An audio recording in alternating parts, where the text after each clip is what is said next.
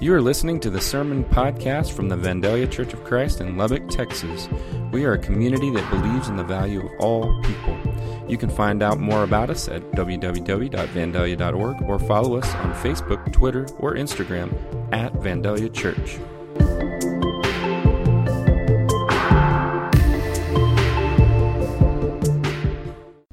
Okay, so we are in Philippians 3 and 4 today. Philippians 4:13 says, I can do all things through Christ who strengthens me. This is one of the most popular passages to tattoo onto your body. In fact, I'm pretty sure John Robinson wears a blazer every Sunday because he's got that tattoo down his shoulder.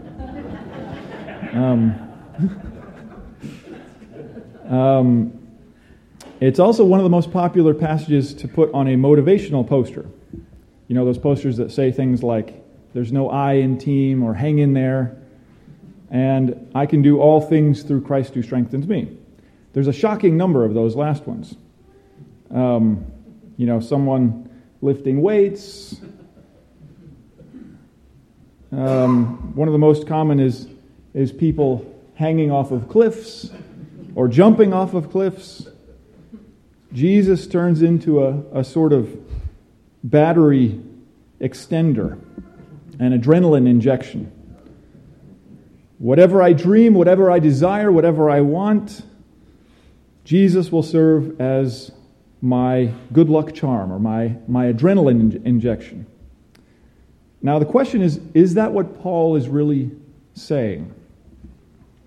What would Paul think if he saw his words plastered over the muscled, shirtless body of a mountain climber hanging one-handed from a cliff, or a sweaty bodybuilder pushing furiously on a bench press? Well, I think to get a sense of what Paul is saying, we have to back up a bit and get some context, some momentum from the verses prior to this one. So back in chapter 3, he says, only let us hold fast to what we have attained. Brothers and sisters, join in imitating me and observe those who live according to the example you have in us. For many live as enemies of the cross of Christ. I've often told you of them, and now I tell you even with tears. Their end is destruction. Their God is their belly, and their glory is in their shame. Their minds are set on earthly things. But our citizenship is in heaven, and it's from there that we are expecting a Savior, the Lord Jesus Christ. He will transform the body of our humiliation, that it may be conformed to the body of His glory, by the power that also enables Him to make all things subject to Himself. Therefore, my brothers and sisters, whom I love and long for, my joy and crown, stand firm in the Lord in this way, my beloved. I urge Euodia and Syntyche to be of the same mind in the Lord. Yes, and I ask you also, my loyal companion, help these women, for they have struggled beside me in the work of the gospel, together with Clement and the rest of my co-workers, whose names are in the book of life. Rejoice in the Lord always. Again, I will say rejoice. Let your gentleness be known to everyone. The Lord is near. Do not worry about anything, but in everything, by prayer and supplication, with thanksgiving, let your requests be made known to God. And the peace of God, which surpasses all understanding, will guard your hearts and your minds in Christ Jesus. Finally, beloved, whatever is true, whatever is honorable, whatever is just, whatever is pure, whatever is pleasing, whatever is commendable, if there is any excellence and if there is anything worthy of praise, think about these things. Keep on doing the things that you have learned and received and heard and seen in me, and the God of peace will be with you. I rejoice in the Lord greatly that now at last you have revived your concern for me. Indeed, you were concerned for me, but had no opportunity to show it. Not that I am referring to being in need, for I have learned to be content with whatever I have. I know what it is to have little, and I know what it is to have plenty. In any and all circumstances, I have learned the secret of being well fed and of going hungry, of having plenty and of being in need. I can do all things through Christ who strengthens me. Now, what's happening in this passage? Paul is dealing with a group of Christians in the city of Philippi. Philippi is on a major Roman thoroughfare in the middle of the empire. A wide array of women and men from across the ethnic and economic and religious spectrums likely make up this community of Christians. And not too surprisingly, they have divided by partisan interests. He's dealing with opponents from the outside and partisan division on the inside. One conflict in particular seems to be threatening the unity of this church. Euodia and Syntyche, two women who have been close co-workers and leaders with Paul in the past and are a part of this community. And news of their feud has traveled hundreds of miles to reach Paul's ears. From his prison cell and to this conflicted and divided and partisan community, he writes the letter that we call Philippians. And today we come in as he begins to bring the various threads he's been weaving through the book together. In chapter 3, he's dealing with this mysterious group of opponents. We don't know much about them, but Paul describes them as enemies of the cross. People whose bellies are their gods, whose glory is in their shame. This is worth reflecting on.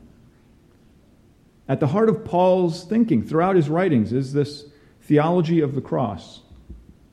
The cross, he says again and again, is not some appendix on the story. The gospel story leads directly to and through Christ's death on the cross. That part of the story which is embarrassing and irrational to Gentiles and a stumbling block to Jews, as he says in 1 Corinthians, is not something that can be swept under the rug. The heart of his proclamation is the new life that comes through Christ crucified. So we have to ask ourselves, what would it mean to be a follower of Christ, but an enemy of the cross? To have a Christ without a cross? Well, the temptation, I think, for a lot of us is to think that what this looks like primarily is people who reject Christianity or who might water it down or something, or who refuse to say Merry Christmas or something. It's easy to think that the real threats, the real things to fear in our lives are the loss or the denial of what we want to happen. Barriers to our comfort, challenges to or rejections of our beliefs from those who don't share them. But the real threat is more subtle. It's harder to see. What does that look like? Somehow, Paul says, it coincides with making our own bellies our gods. There's a passage from C.S. Lewis's Screwtape Letters that I've been drawn back to again and again. It's sort of stuck with me, where he essentially says that we have to always be wary of the temptation to self-deception in our battle against our own viciousness. The temptation to make our vices into virtues. As sin takes root in us, as it forms ruts in us, what we have is a pattern, a habit of vicious actions, of rage, of vendettas, of arrogance, of violence, bigotry, domination, hunger for power, greed, abuse, prejudice, tribalism. But it's not just a set of choices and actions. It's also a devotion, a pulling of our whole selves toward that habit, toward that thing. Or rather, towards something we hope to find in that thing. Something we hope to gain from that attitude or that set of actions. And the desire forms to hold on to that inclination, to cling to that pattern of acting and thinking. And from this grows our justification, our inclination to justify our sins, an inclination to rationalize our vices and corruptions, the things we least want to recognize as being in need of change in ourselves. And if I don't want to see something, in myself especially, I can ignore it and look away, never see it directly. Or, an even better strategy, much more effective, is to pretend that it's something other than what it is. To paint it or reframe it as something good. Something that doesn't need to be gotten rid of in the first place. I think we do this partly because we like to think of ourselves as good. We never like to think of ourselves as bad or in need of change or wrong. And we do this because we've come to seek some good, some valuable thing, some gain or sustenance from these other things, or from these other ways of thinking or acting.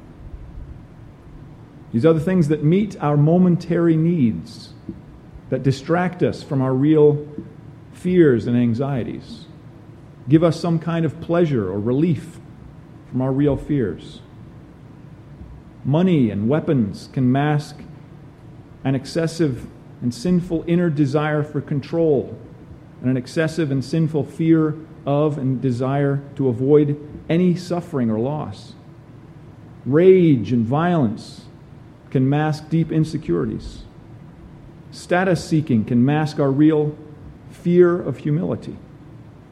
Tribalism and partisan identity can form security blankets and mask our hatred of others and our fear of being alone, or our love for a way of life that makes us comfortable, no matter the cost to those around us. Stuff, from cars to homes to clothes to toys to electronics or whatever, can be very useful for hiding from ourselves our real need for something that can't be had from any of it. Real sustenance that lasts forever, that won't break down or dissolve. Real living water. And I think we all recognize deep down that these other things will all end up on the trash heap as failed, empty attempts to find fullness and wholeness. That none of these other things is really worthy of our absolute trust, our attention and worship and devotion. But they're here, they're tangible, they're immediate. They offer us this little burst of control and pleasure and relief. I was just reading, I've read several articles in the last year about how the likes on Facebook have made us all into likes addicts. It gives us this little burst of, some chemical in the brain that makes us crave more and more of this little burst of approval from the people around us. And it's gotten so bad that the people who designed that part of the software on Facebook have come to restrict themselves from Facebook because they see the chemical addiction in their brains that's forming as a result of these programs that they themselves have created. But these little things, these parts of our lives, they're immediate. They provide this little burst of relief or a way of masking our insecurities and fears, our real needs. And so what we end up doing is just adding more and more to the pile of things, hoping that maybe the next thing will work. Maybe the next thing will fill us up. As soon as one thing fails to satisfy, rather than recognizing the overarching truth that I'm looking for fullness in empty things, I keep turning my attention away from the real emptiness of all these things by rationalizing them painting my vices as virtues, handing over bits and pieces of myself to these things that I think are filling me up, but which are in fact consuming me little by little.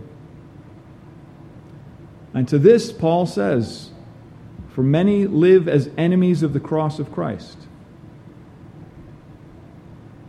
Their end is their destruction, their God is the belly, and their glory is in their shame. Their minds are set on earthly things, but our citizenship is in heaven.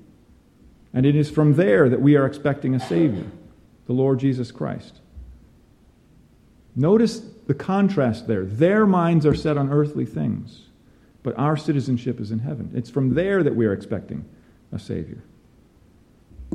Notice that the point there is not that heaven is a reward that follows this life, but rather heaven as a ground for our identity now, a profound protest and rejection of earthly things as a source of ultimate hope.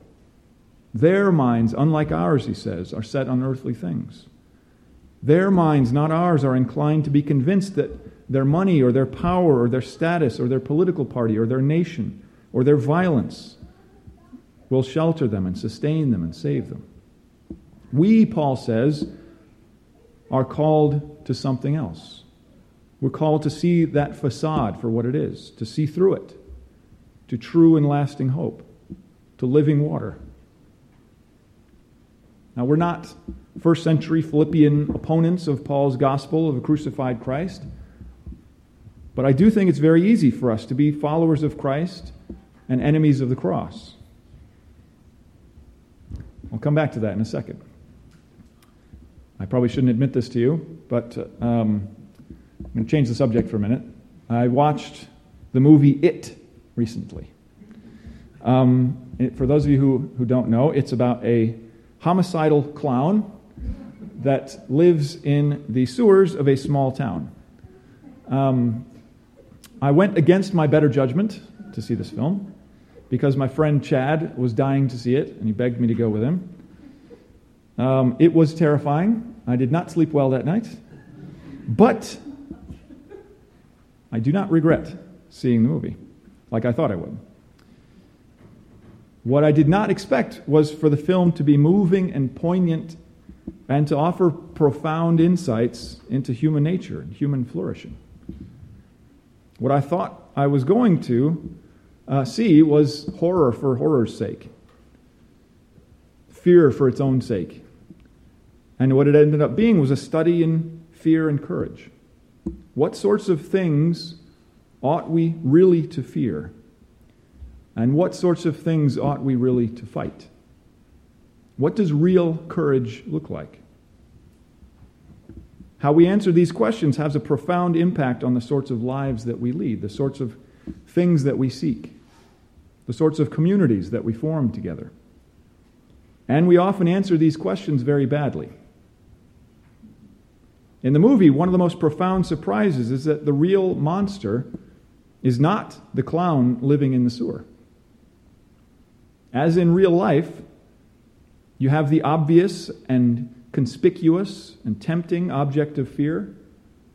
The clown in the movie is the most obvious and striking figure. However, it turns out that the real monsters, the things the townspeople should really recognize as the real dangers to fear and fight, the real monsters are the self-centeredness and insecurity and love of power that show up in the form of an abusive father and a manipulative mother and a racist and violent and murderous school bully. And it turns out that real courage is not the ability to threaten and destroy anyone and anything that gets in the way of my desires. Real courage isn't even the absence of fear. Real courage is recognizing the real dangers. Real courage is fearing and fighting against the right sorts of things. Real courage is standing in the face of abuse and prejudice and tribalism and hatred and violence. Real courage is the ability to see myself clearly, to see all the ways that I've made my own desires my gods, but painted them over with a Bible and a cross.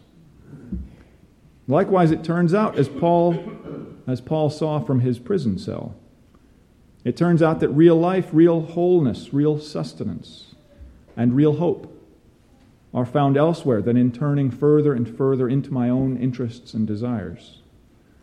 That my citizenship and salvation are bound up with Christ, and therefore true and lasting joy can move with Christ through difficulty and discomfort. That real wholeness and fullness and strength can be found in the darkest of places. And here Paul's message in 4:13 begins to become clear. He's not saying I can fulfill every desire of mine through Christ who strengthens me, Christ my adrenaline booster, God as the servant of my own belly. He's saying that by seeing the emptiness of all these other things, by losing his life in Christ, by seeing that real glory and strength and power are the most clear on the cross, he's saying that he can suffer the loss of all other things. He can endure all things. He can undergo all things, even the most difficult trials of his life, because God is ever faithful. God is present with him in Christ, lifting us all into God's own eternal triune life. Let's pray together.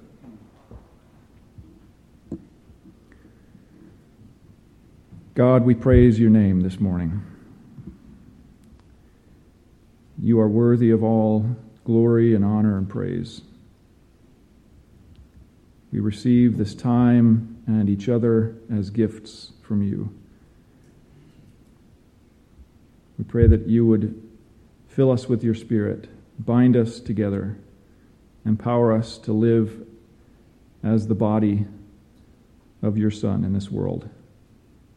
We pray that you would empower us to find and seek our true hope, our living water in you alone.